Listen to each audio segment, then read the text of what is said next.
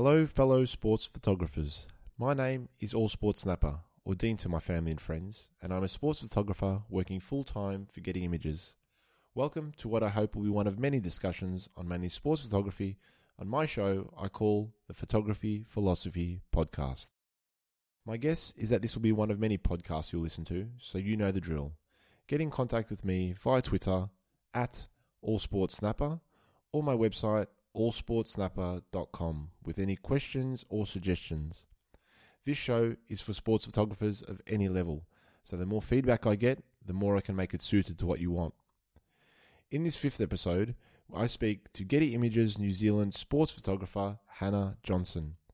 A country tiny in population, not only does it have top athletes in many fields, especially the world-famous and iconic New Zealand rugby team known as the All Blacks, they also have some of the world's best sports photographers. Hannah covers many requirements for Getty in New Zealand, but her love and talent of sports photography has her travelling far and wide from her home in Auckland to cover the biggest events on the sports calendar. We speak about her beginnings freelancing for Getty before getting a staff job, the requirements of shooting a sports brief at an international rugby match, shooting from a catwalk and getting the decisive moment at the Rugby World Cup final, and her goal to be in Rio for the Olympics and the Paralympics. I hope you enjoy the conversation.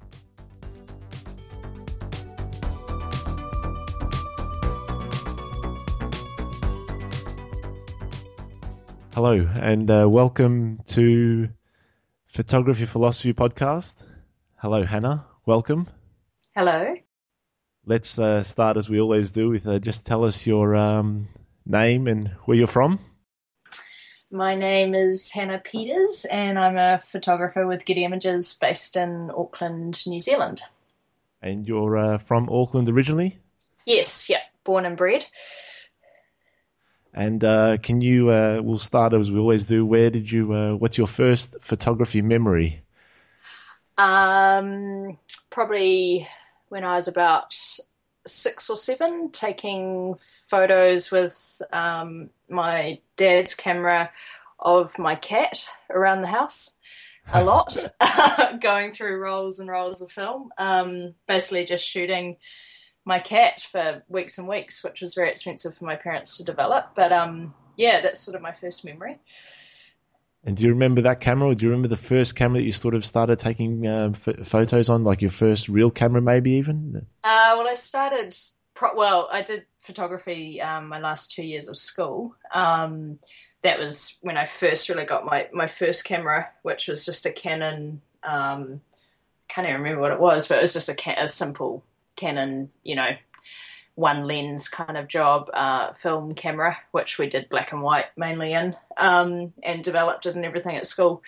So that's sort of, I can't remember my dad's camera, but yeah, that's sort of my first real experience.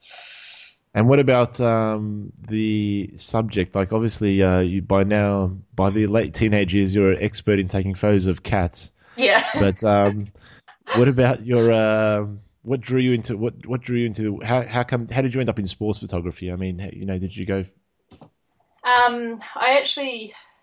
I've always loved sport, and I guess I was quite different I went to an all-girls school. I was just always into sport, really sporty. I actually thought I really wanted to be a sports physiotherapist. With my ultimate dream job would be the physio for the All Blacks. That's what I was thinking when I was in my last 2 years of school, thinking of what I was going to do.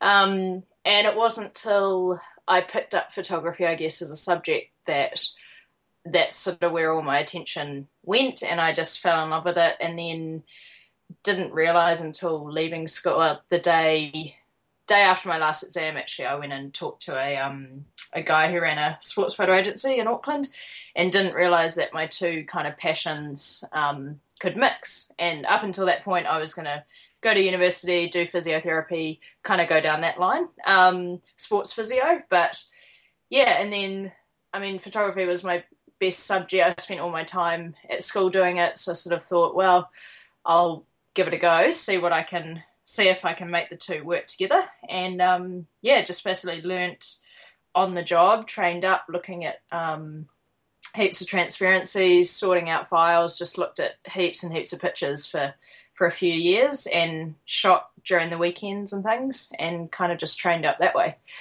So you've gone straight out of school into a picture agency. Yeah, straight into a job basically, and just sort of fell on the deep end and trained myself basically, or with help, but guidance kind of, I guess. But yeah, I picked up things along the way, and I think by looking at heaps of professional photographers' pictures over and over again, you sort of pick little things up, and that's sort of how I learned anyway. So I found that really good experience. That must have been quite a thrill, actually, going straight from school into a photography position. That must have been...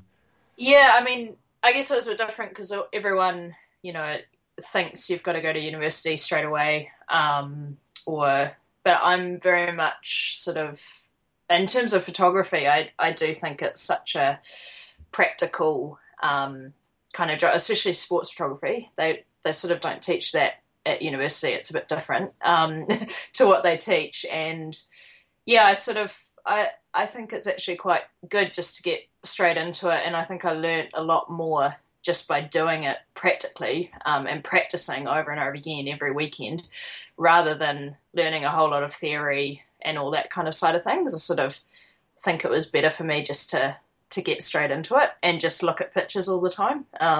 That's sort of how I learned best, I think. So. And what was this agency called? Photosport. Photosport, and Photosport were a big agency in the Netherlands, New Zealand. Well, they were the only. They're sort of the only sports agency in New Zealand who, and they're still around. They're like our competitor now with Getty. But it was sort of them and Photopress, and then Getty Images came into New Zealand and bought out Photopress. And took over that side, but do news and entertainment as well. So Photosport were just sport, specialising in sport, which was quite cool, good to learn from. Yeah. And how did you go from working for the now competitor to working for Getty Images? How did that come about? So I spent 5.5 years at Photosport, and then I decided to go freelancing. So I went freelancing for, I think, 2 years, 2.5 years, and had a set. I started off with 3 days a week on contract for Getty Images as a freelancer, and then doing other work on the side, and then it sort of grew from that into 4 or 5 days a week, and then an opening came up because Sandra Moo went and had a baby. And so we kind of basically just swapped roles, and I was able to take her staff position. They offered me a staff position at Getty, and she went on maternity leave. So it was really good timing and worked out really well. So Sandra Moo was a staff photographer at Getty Images back then as well, wasn't she? Yes, yeah.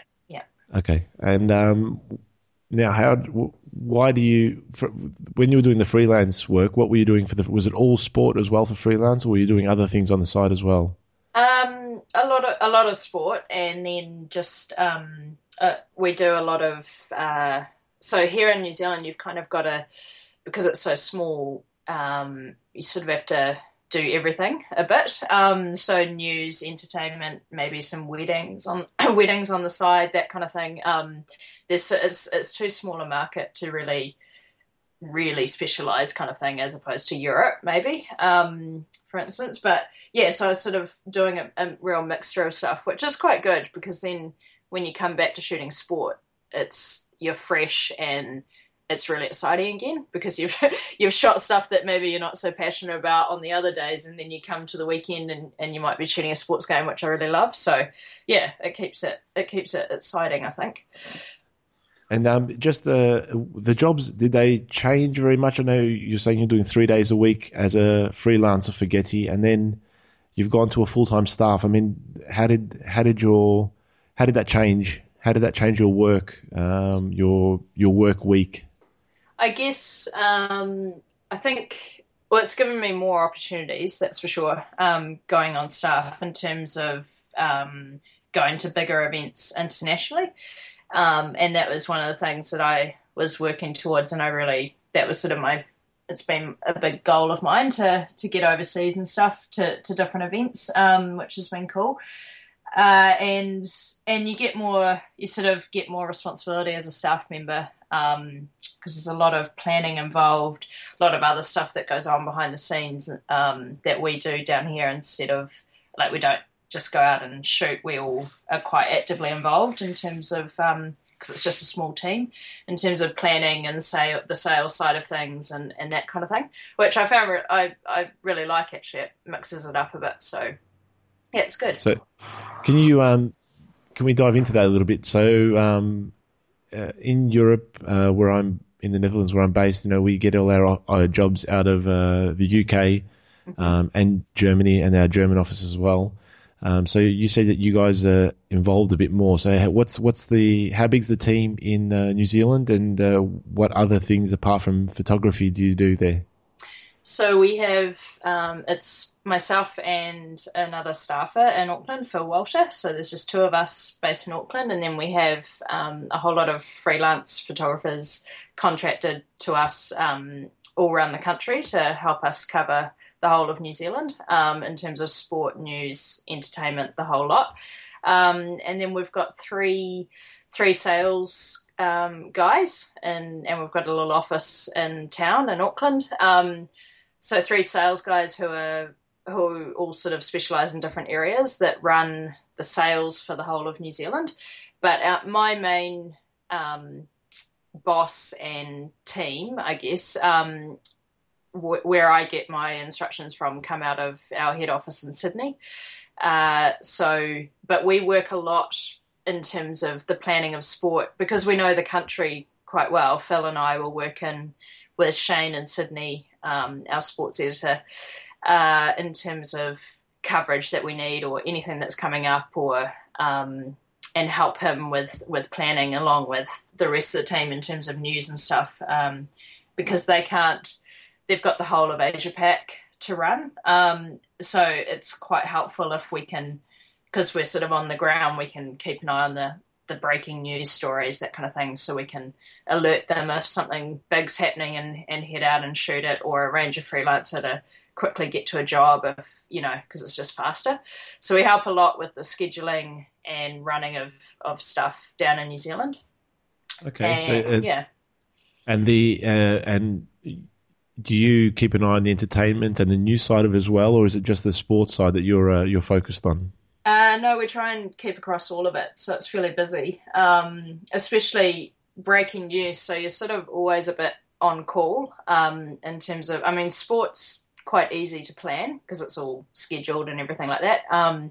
News is quite hard because we don't work with journalists, so finding out about breaking news stories or any kind of news event that's happening is a lot harder for us. So we're constantly, you've got to, keep on Twitter, all the Twitter news feeds coming through. You've got to keep on top of all the news websites, constantly listening to the radio in my car as I drive around, kind of thing. Just trying to keep on top of any kind of big news story that might be breaking. So yeah, that's a big part of it. So you're sort of always on call a little bit. So it's fairly busy. Yeah. Now you're going to have to help me out a bit here. Like, what's been the latest breaking news in New Zealand though? Like, well, you might think we've got no news, but we do sometimes. For instance, today a guy held up a hole. A guy got shot in the middle of a little town called Upper Hutt, which is north of Wellington.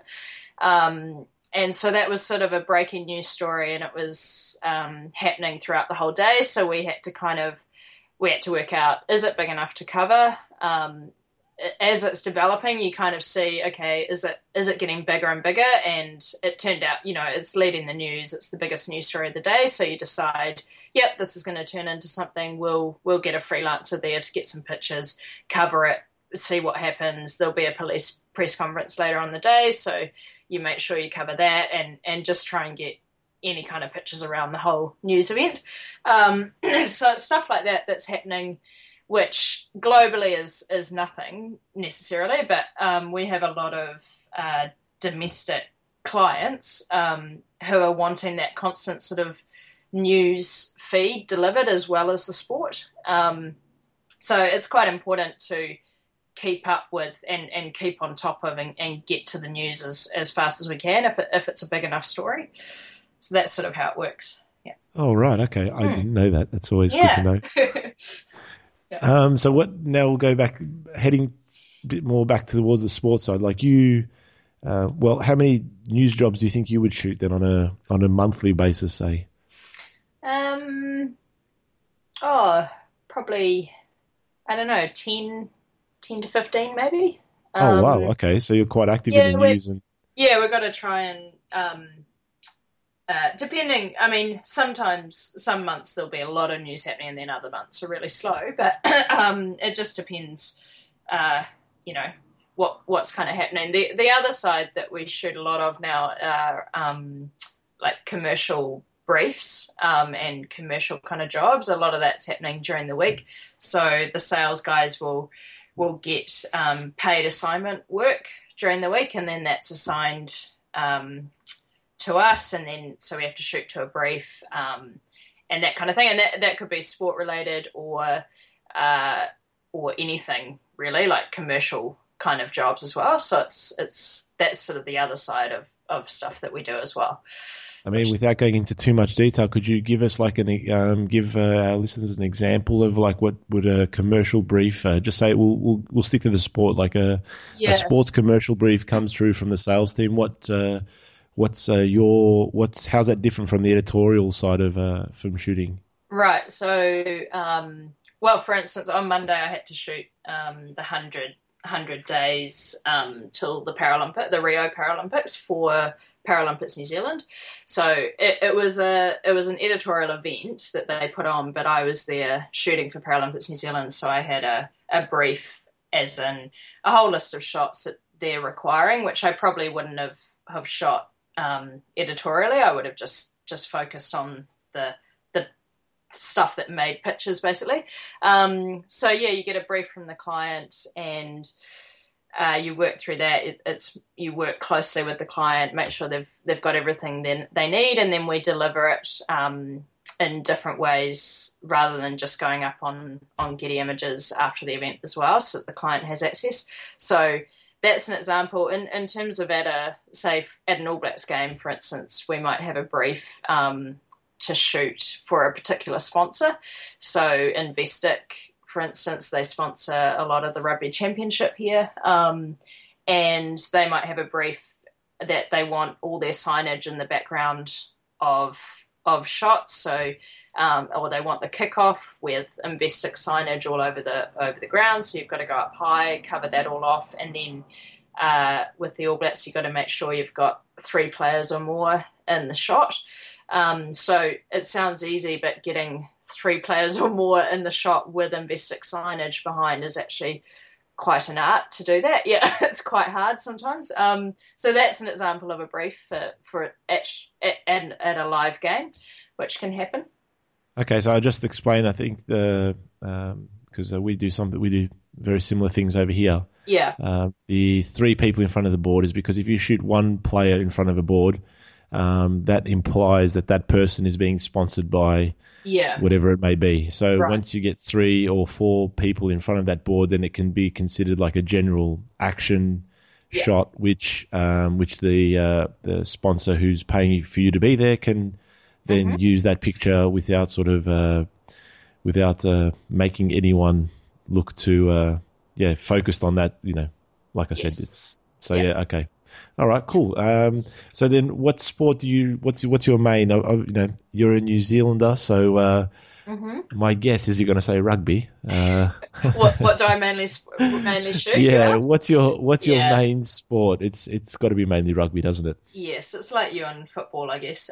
Yes. Yeah, our bread and butter is rugby. I guess it's every week, all week, all year, pretty much. Now I think they only have about a month and a half off now between seasons, and then you get straight back into pre-season and trainings and all that sort of stuff. So it's pretty much all year round. This year was a bit different because now they're leaving for the World Cup for 9 weeks, so there's no more All Blacks, but in terms of, there's still a whole lot of domestic rugby every week going on, which we need to cover and things like that. So yeah, it's definitely rugby. Yeah, I found that I've always found that a bit strange actually that you'd have a Rugby World Cup and then the domestic competitions still continue. That's Yeah. it's Well, an yeah. interesting one, isn't it? Because like you see that with the football, with the soccer World Cup, it's in the off season as it would be for the domestic and club teams. But the rugby, it still continues on. But then again, all their best players are gone. Is that's right, isn't it? Yeah, I guess we've got heaps of depth here. So the national competition's actually quite good even without the All Blacks. So it just keeps rolling around, I guess. Yeah, it's different sponsorship, different market, I guess. I don't know how many people will be watching it once the World Cup starts, but yeah, we'll see. So, yeah. You're not, and who's New Zealand sending over with the team this time? Normally, we have a photographer that follows each of the larger teams. So Australia have got a photographer, and New Zealand. Yes. Who's coming over this year with the All Blacks? Yeah, so Phil's going over, Phil Walter. So he actually leaves on Thursday, I think, and he's away for 9 weeks, I think it is. So it's quite a long tour, quite a long time. He's embedded with the team as well, isn't he? He does all the training, all the press conferences, all the games, obviously. Yep. Does he get any extra access as well? Do you know if he does, or you're not too sure? Yeah, there will be a little bit of extra access. I mean, I think as New Zealand, touch wood, get close to the final, if we make it, it always tightens up a bit because everyone gets a bit nervous and stressed in the team. So, but yeah, he will get a little bit extra access just at training sessions and maybe be able to, shoot some portraits of players, which other media won't be able to have that kind of access. But in terms of getting that access, it's, you work quite hard at that, forming that relationship over the last few years. So it's a real build-up of getting a really good relationship, and then you get that access when the big tournaments come around, which is quite crucial in a World Cup, for instance, where it's really tight and sort of limited to all the other media. Yeah, so it pays off when the big tournaments come around. No, yeah, we had Getty bought an agency that was run by, is it Ross Land? Is that the name that rings a bell to you? Photo Press, yeah. Yes, and Ross had been working with the All Blacks for many years. That's right, isn't it? Mm-hmm. Yep. How many years do you remember? By any chance? I have no idea. Quite a lot, yeah. He'd do every All Blacks game and every tour and things, yeah. So that's how when Getty bought the agency, then sort of Getty inherited the All Blacks. Is that right? Is that in the contract, or we still had to build obviously a new? Yeah, still had to build a relationship. I mean, Ross Land worked for Getty Images for a while, so we still sort of had that connection there. And then when Ross left, we had to build it up again. I guess you'd say, yeah. And also people within the All Blacks team and environment, they change as well. So you've got to start from scratch. The coaches change, or the manager, or the media liaison kind of change. So you've always got to keep on top of that relationship and keep building it. Yeah.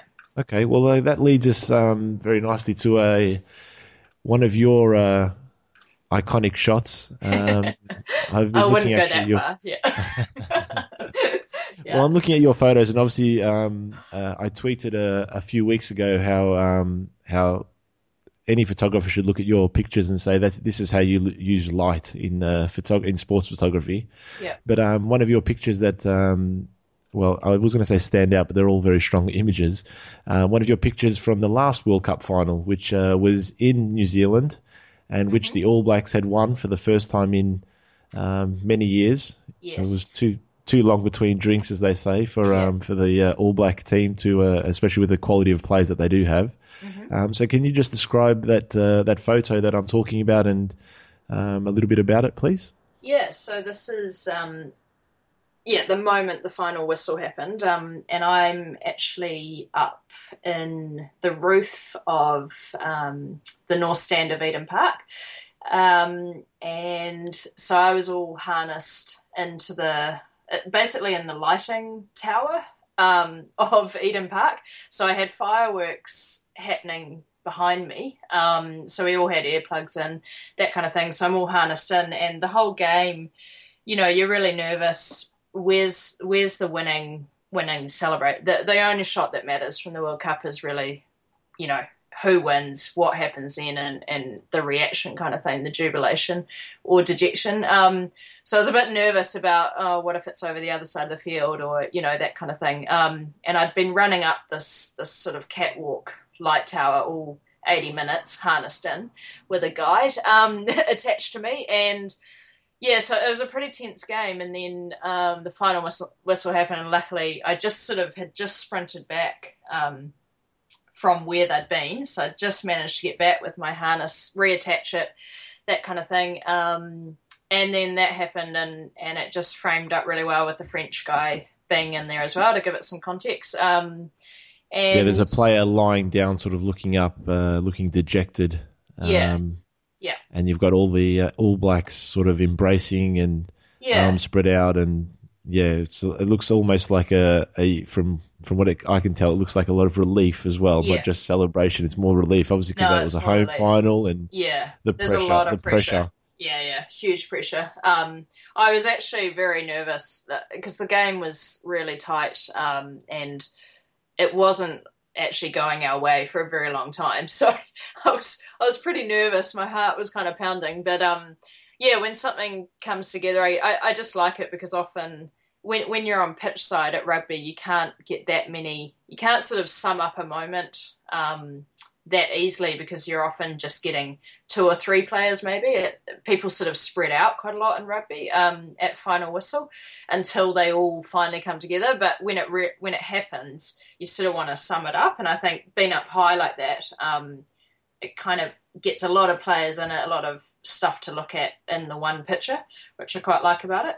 Yeah, definitely. Yeah, and I also just like the fact that for me personally, it was really hard to get physically, because I had been harnessed in. It was a really tense game, and running up and down a catwalk wasn't easy. And I'm not that good with heights, so I was pretty freaked out for a while there. And then we had massive bangs behind us, fireworks going off as I'm shooting, and it's all happening at once. So it's quite an adrenaline. It's pretty full on, quite stressful, but. Yeah, really, really awesome at the end of it. When I sort of relaxed a bit, it was good. It's cool. And I'm looking at the shot, and you're definitely right. The player, the French player, sort of just dropping to the ground. Yeah, sort of does exhausted. It does. Yeah, exhausted, and they've lost it. And I mean, it was it's a strong image. And what were you using up there? Like you were saying, you're up high. You're not as mobile as you'd like to be. You obviously don't want to drop anything onto the onto the ground, onto the fans. Yeah, so everything was harnessed in. Yeah, everything's harnessed in. Everything you've sort of got everything attached. Are you swapping lenses up there, or is it sort of you've got your 7200 and a 400? I'm guessing. Yeah, is that right? I had a 400 and a 72. This is shot with a 7200. Okay. That was the other decision I was nervous about, because you don't know where it's going to happen, and I was constantly in two minds, 400, 7200, 400, and as you're reading the game, you're kind of, you're sort of, and then I just made the decision when I saw that they were coming over to my side of the field, I've just got to go loose just in case they all kind of collapse on the floor, or, something, they all spread out kind of thing happen.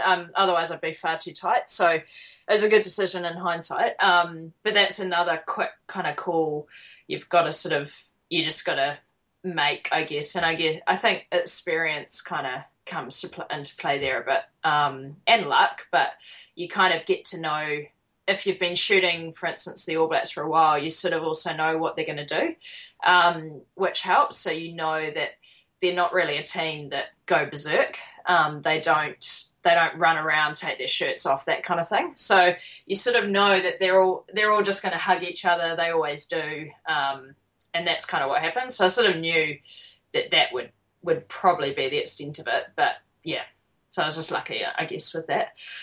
Well, you say luck, but yeah, you make your own luck. But like you said, if you've got a knowledge of the players, it does help. Yeah. Oh, massive! I Yeah, think huge. massive help. Yeah. And how did you end up in the roof? I mean, was that your decision, or was that a decision that was made by? Because I'm guessing. I mean, I know, but I'm guessing that there was quite a few. The boss was it Stu or Steve at the time? Stu was there. Yep. Yeah, Stu was made a decision about who was going to go where. Was that call made for you to be in the So roof? they just made a call based on, I think we had maybe 10 or 11 at the final photographers. 10 or 11 well, I think photographers it ended up from Getty Images at one it was final. huge. It Okay. was massive. And Stu even he shot at the end. He shot a really nice frame, as always. Just comes in at the final and nails it. Of Richard McCaw walking off with the World Cup. So that was pretty cool. Him picking up a camera, but yeah. So we all had a position, and we sort of did a floor plan of the ground and mapped out where everyone was going to go. And yeah, you're just working in a team, which I love, and so all you want to do is you get your position, you want to do the best you can in that, with what you've got. I didn't really care where I went. I was just lucky to get up in the roof. I was really stoked with that. But it wouldn't have mattered, to be honest, where I was. It just, the game can either go your way or not. And when you're working in a team, at least well, we've got that corner covered, absolutely. So it doesn't really, you just shoot what you can, basically, and try and document the game as best you can as it comes your way. So I think that's one of the differences that I find, speaking to freelance photographers, they shoot everything from, not always, but there's a lot of freelance photographers who shoot, everything that happens on the other side of the pitch. Whereas when we work as a team at these games, that you've just got to make sure you get what's in front of you and nail get it your corner or whatever. Yeah. Yes. Yeah. So that's the difference again. I mean, when you've got 10, I mean, I think it was I remember working as an editor in Beijing, and there was, I think it was 15 or 16 photographers shooting the 100-meter final, and I mean, it's. You should have it covered if you've got that many. You should get it, if we don't have it, then we there's something wrong. Yeah. Yeah, but the only problem I think we had back then was just the amount of images that from 10 seconds of or less than 10 seconds of running, then all the ingesting of images to our laptops was quite a hit for our computers. Yeah. That time they slowed down quite a lot. Yeah, definitely. Yeah. I think it's really, I think that's what I love most is when that was why I really wanted to go to, my big goal was the Olympics and things, and just to work in a massive team like that, I think it really helps you, because as a photographer, because you either, I just learned so much off all the other photographers, I think, just by being around them, I'm looking at their work all the time anyway, but just sort of meeting them in person and actually seeing the preparation and planning that goes into big events worldwide, that was a real, it just changes the way you sort of go to an event down here, because I think down here you can sort of get caught up in, it's quite small and everyone knows each other, and it's kind of, we shoot rugby all the time and it's sort of just another rugby game kind of thing. But if you're in a group of, 4 photographers in an All Blacks game, and if you actually plan it properly, you're going to get a much better result, as a set of pictures, which I'm sort of, I'm quite passionate about, I guess. I like working in sort of a good group of people. Really helps. It's always good as well to get that, like you said, I look at the website as our own website. There's a lot of photographers from the States, and now obviously I know yourself and Phil from New Zealand, and I know all the Aussie guys. But it's sort of taken the big events to get everybody together, and then from the names and they're great images, and then finally meeting the person as well. It changes. You get to meet the people that you've been admiring their work for so long as well. Yeah, which I really like. Yeah. All right, so now let's now you're on your way to your match. You've taken some photos, and can you just quickly run through your workflow? How to from shutter to sending? How do you work?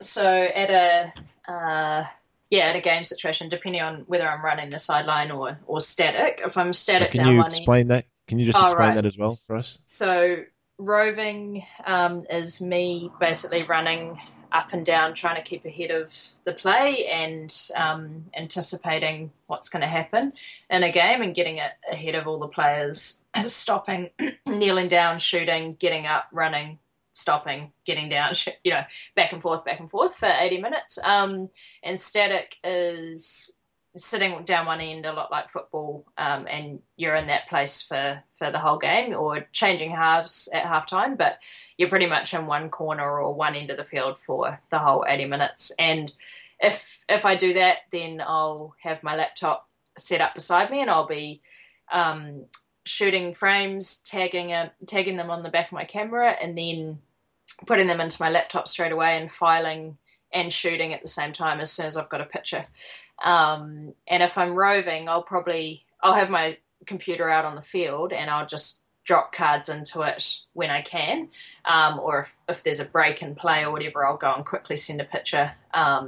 So there's sort of a constant need now with websites. It's all about speed in terms of getting pictures out as fast as we can. And that's what clients want. So, and that's sort of the aim of the game, is to nail the pictures and get the best shots you can, and then get them out to the press as fast as you can. So do you have lots of do you have deadlines from matches? Obviously, the later a match is in the evening, on a Saturday evening or whatever it may be. Has that changed as well over the last few years? Yeah, well, I think so. Generally, our rugby kicks off at 7:30 at night here for a big game, and when social media and websites and all that weren't as prevalent, and it was just all about the newspapers, it was a bit more, you could send a picture at halftime or towards the end of the half. But now that websites are constantly updating and social media is out there, the demand for pictures more or less, 5-10 minutes into a game, it's just really high. So I basically try and get a picture out or a couple of frames out. You just got to try and send anything after that first kind of 5-10 minutes of a game, and then just keep filing as much as you can throughout the game, because a lot of websites now are doing galleries, like running galleries during the game, and they're constantly updating as well. So we've got to keep fresh pictures coming through to them as well. Okay. Can I just ask, I don't do that much rugby. I have done matches, but I always was pretty in the static position, using my football knowledge. Right. How does the static versus the running up and down the sidelines, how does that change the pictures? What's the main difference in the pictures that you find? So I think running a rugby game is quite useful. Obviously, I'll run if I'm the only photographer there and we don't have anyone else covering, because you can cover all the injuries. If the game's not going your way and you're stuck down one end, then you're not going to get any pictures. You've really got to stick with the play, because rugby can be very back and forth, or it can be really one-sided. So you've sort of got to, keeping ahead of the play. Anything that happens, there might be a yellow card or whatever, and if you're down the other end, that's not going to work. So that's where roving's really good. You also can eliminate a lot of the messy backgrounds if you're running, because you're a lot closer to the players, and you'll have them often, they'll run lines where it'll come towards you on the sideline rather than, which is different from being static where they're sort of going sideways. So I think it creates, there are good and bad things. I mean, obviously it's a lot more tiring. And obviously with roving, it can really backfire, because there might be an intercept or there might be a breakaway try, and you just don't make it, and that's just sort of part of it. You're not going to get everything. And so that can happen as well. But there are pros and cons of everything. Of both positions. Yeah. I was going to say, keeping ahead of the play, though, like when you're carrying, again, I'm guessing you're shooting on the 400. Would that be your standard sort of standard equipment? I run with a 400 mil and on one hand, on one body, and then a 70-2 on the other body. Yeah. So you got 7,200, and yeah, I mean, it's pretty difficult though to keep ahead of the play when you've got all that equipment. Yeah. And you're keeping ahead of some of the fastest players in the world. Yeah, especially the wingers. Yeah, you just sort of, it's all about reading the play, and also depending on who they're playing. The All Blacks, for instance, you can easily sort of. If it's going to be really one-sided. It's when they're playing, Australia or England would be a tight game or something like that. South Africa's always tight. It's going to be quite a hard game to shoot because it's going to be back and forth, back and forth. But I mean, the good thing now is that rugby's changed a little bit in that it's a lot more running rugby. There's not as much... how England used to play a lot of kicking back and forth, which used to drive me nuts. So you'd sprint down one end, and then you think you're there, and you think a team's going to attack, and then they just kick it back. So that's quite frustrating. But no, the All Blacks play a brand of rugby, which is actually quite good to shoot. Which is good. You've just got to be quite fit, and strong. And I've just come back from the gym and I'm feeling very weak. So, but you do actually I have to go to the gym to try, and people say, oh, you mustn't have to go, you don't need to go to the gym because you carry all that stuff. But it's a different type of fitness, and being a female, I've got it's muscles that I'm not very good with, like back muscles. I don't have massive neck and bicep muscles, like guys do. So, and it's all in your shoulders and things. So I've got to try and strengthen those to try and, I don't think there's one photographer that doesn't have back problems, to be honest.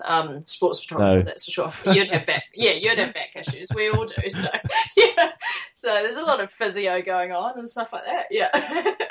Yeah, there's a lot of maintenance. Very high maintenance. I actually do yoga, which actually helps with the stretching of the back and keeping a bit more nimble. So a lot of people say that. Yeah, it does help. Yeah, well, that you bring up a good point there with which I wanted to bring up was you're a female in a very male dominated world. How difficult was it to get the respect that you deserved as a photographer, being a woman, especially in the macho land of rugby? It's taken a while. I've been doing this since 2001, I guess. I think, and no, it's never really fazed me. I don't think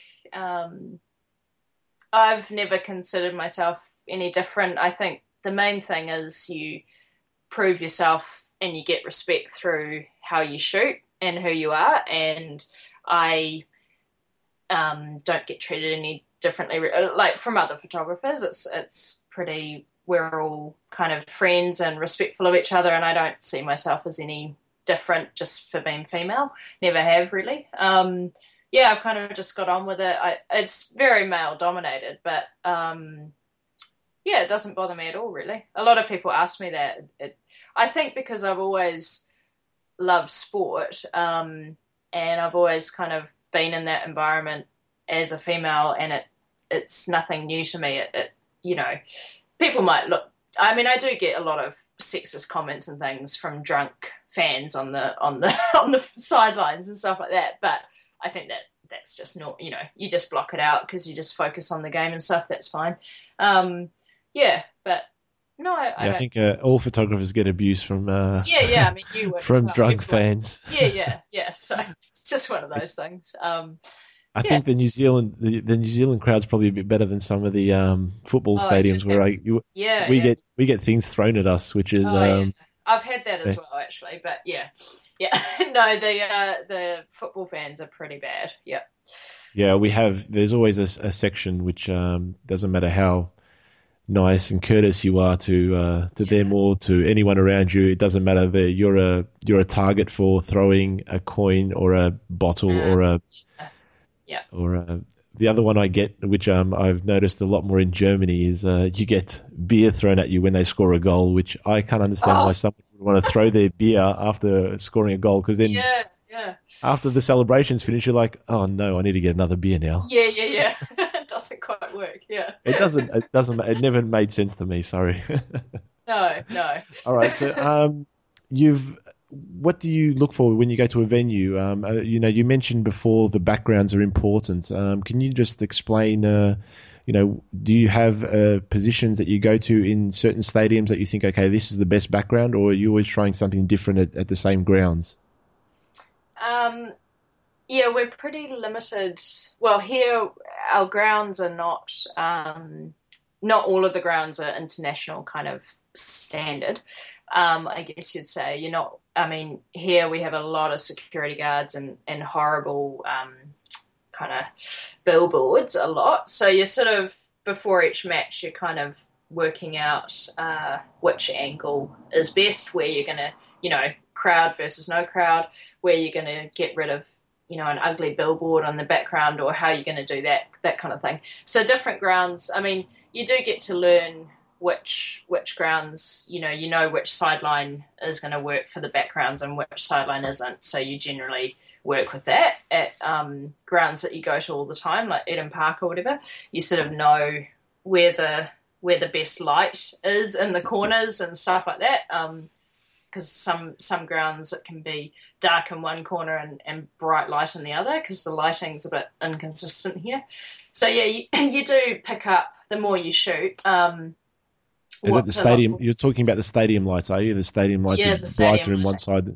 Yeah, it can be a bit patchy in some stadiums here. So you get to work that out, and also the lighting changes a lot stadium to stadium. So we often do a manual white balance, especially if there's a group of us shooting a game. We'll often do a white balance before the match and see how it looks, so that we're all getting consistently lit shots and stuff that looks good on the website. Yeah.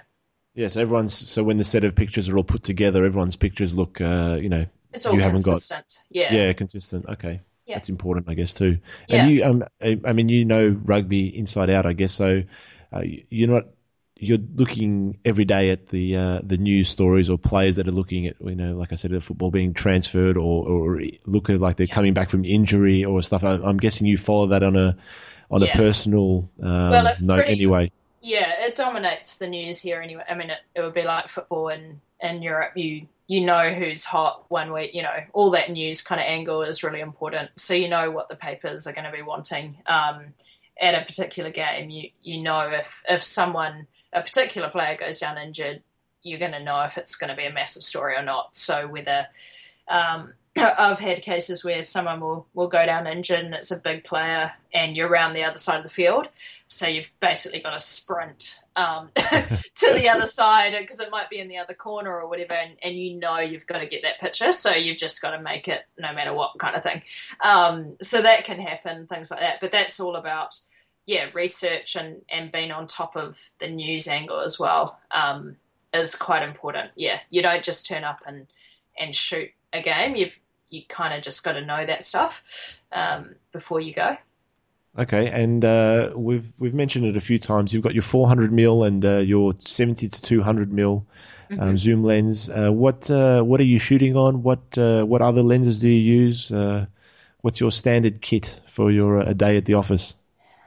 During a sporting match, or sports. Yeah, sport is generally those are my two go-to lenses, I guess.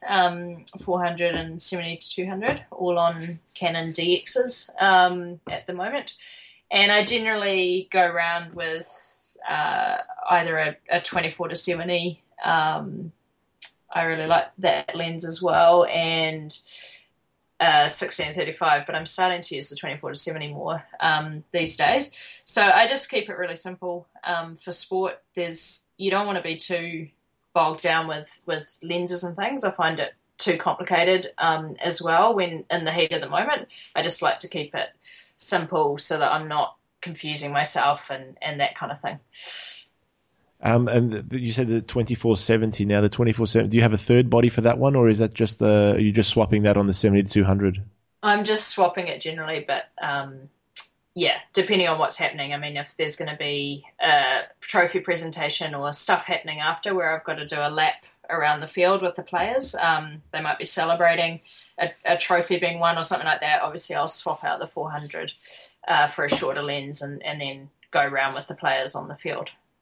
Okay. Now, I asked this question to everyone. Maybe your boss is Stu. Stu runs Asia Pac, so if Mr. Hannigan is listening, is there any lenses that you wish you had? And no, I'm not.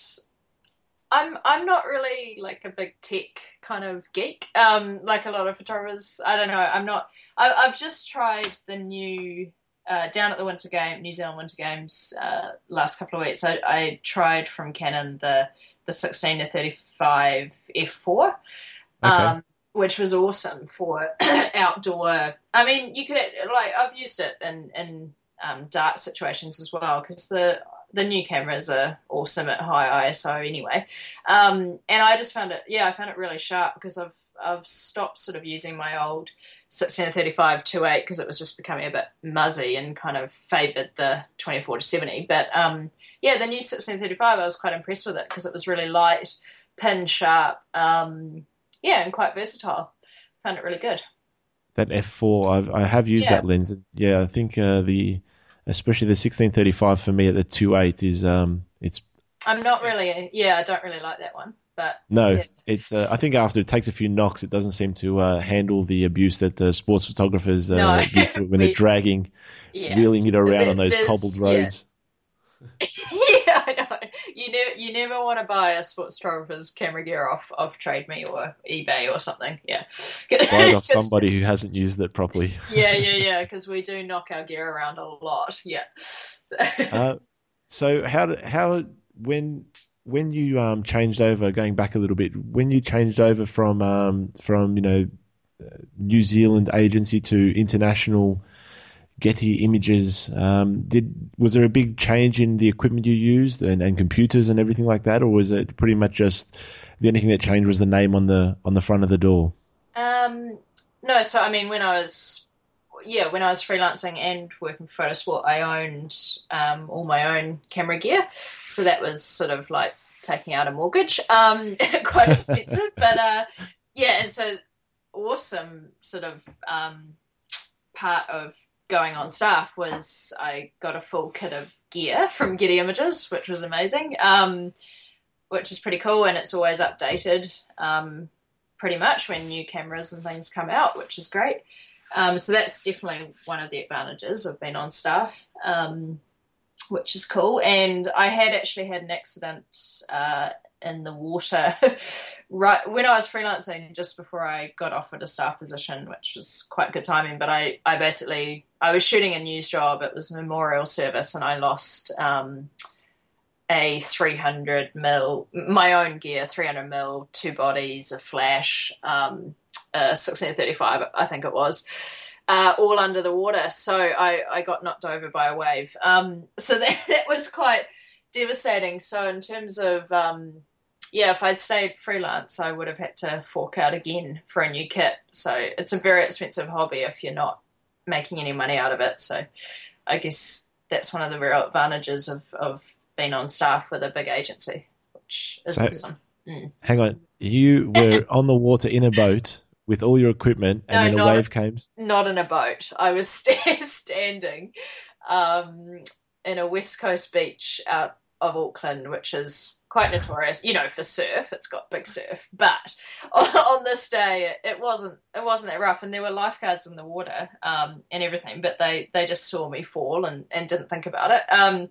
Just a wave took my feet. I was only up to my calves, but the wave just came in, bowled me over, and I went straight under up to my neck, and all my camera gear around my neck and arms and everything was submerged and underwater.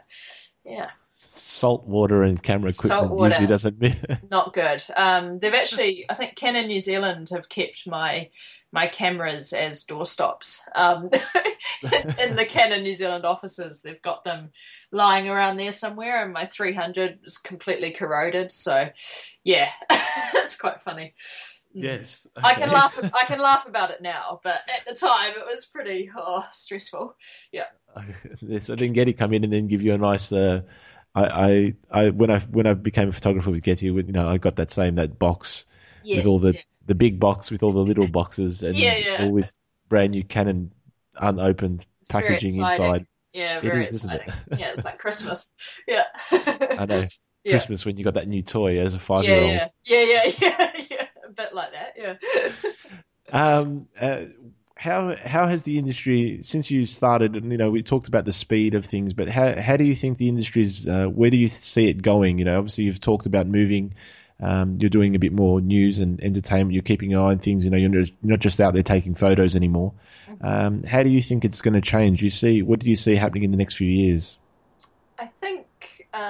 I think the big change will come from technology and newest, like what's the latest sort of way to photograph an event or a situation. I think so. For instance, we've been doing 360 photographs lately of situations, and our sales team they're really pushing that at the moment with clients in terms of the 360 thing, and then that going on with the sort of virtual reality kind of world and those virtual reality glasses, that kind of thing. Clients are really after down here anyway.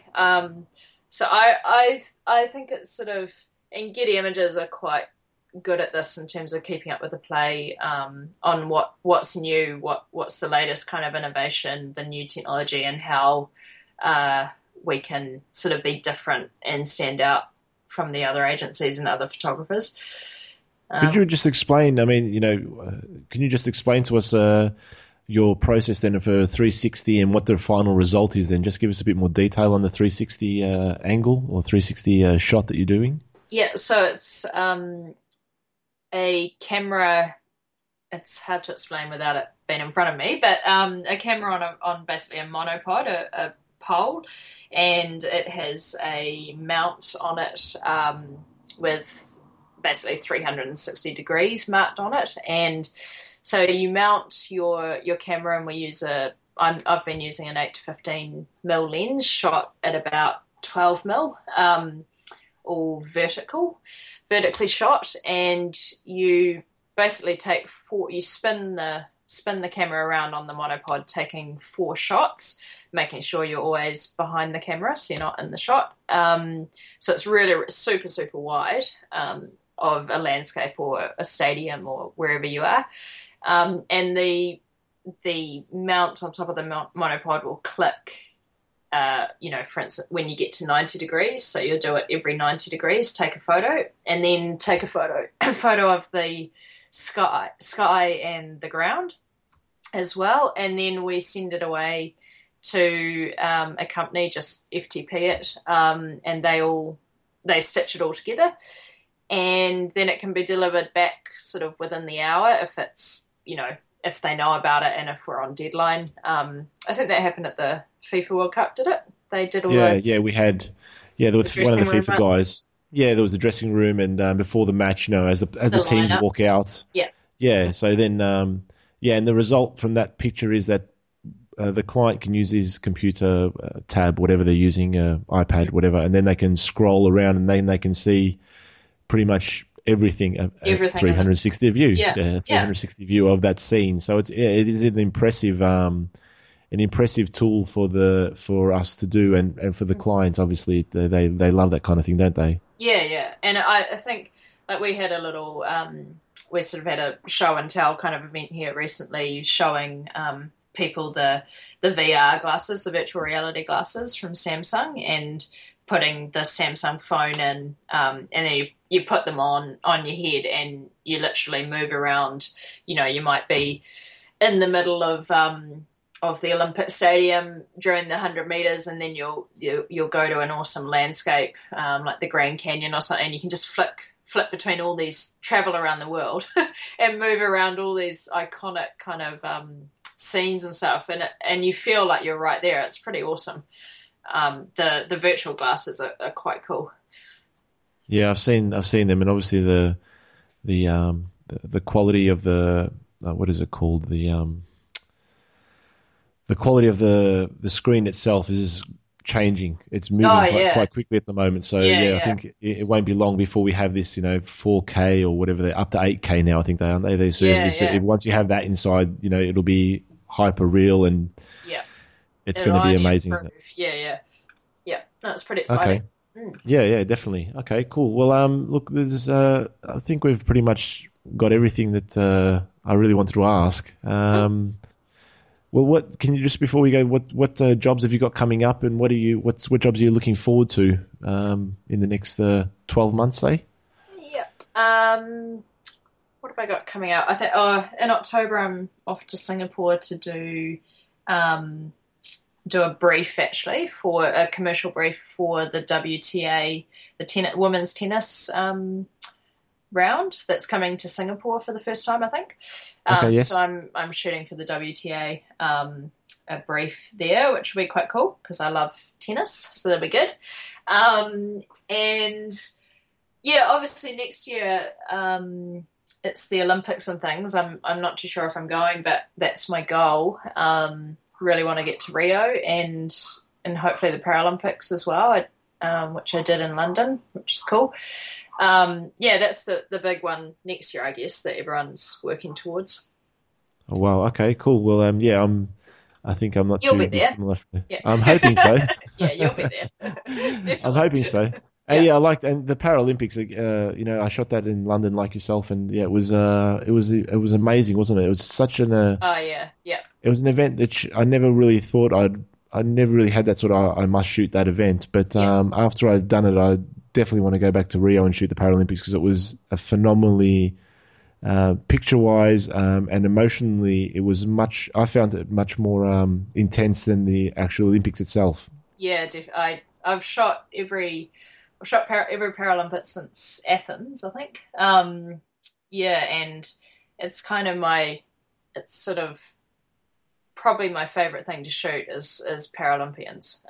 I love it. It's just really rewarding, I think, and also the athletes are so good to deal with compared to what you might, we sort of get in our day-to-day job of professional athletes. But when I deal with Paralympic athletes, they want to be photographed and they want you there, and it makes such a difference, I reckon. And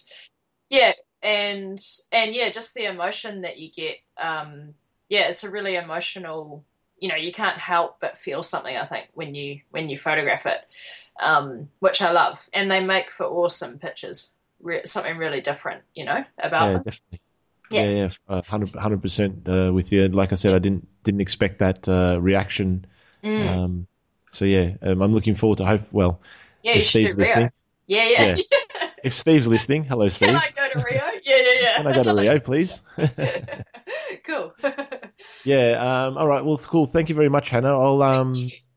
Thank you very much for your candid conversation. It's always good to speak to you, and we'll speak soon. Thank you very much.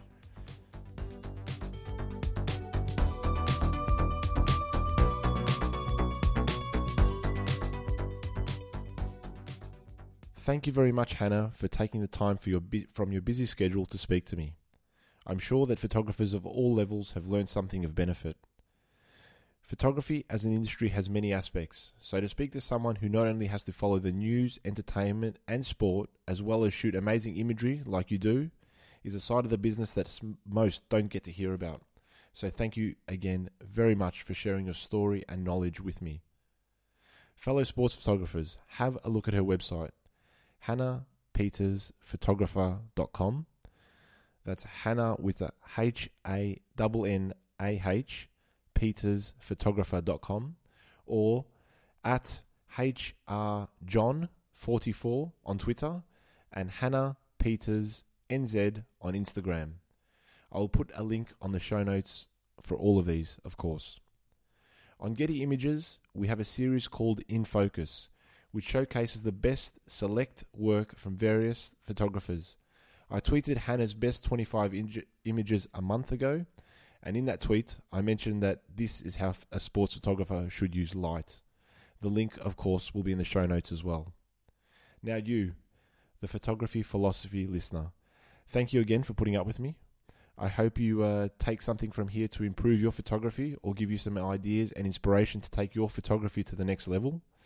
My mission to share stories and knowledge from the men and women who make the beautiful and relevant sports photos is starting to take shape. So thank you for your kind words from some of the listeners. Special mention to Lance from South Africa. A very nice email. I hope you keep pushing your sports photography. If you have any questions, I would love to hear from more of you, so please contact me on my Twitter handle @allsportsnapper or my website allsportsnapper.com. My name is Dean. Thank you very much for your time. And last thing, observe, listen and practice, because your best photo could be one frame away.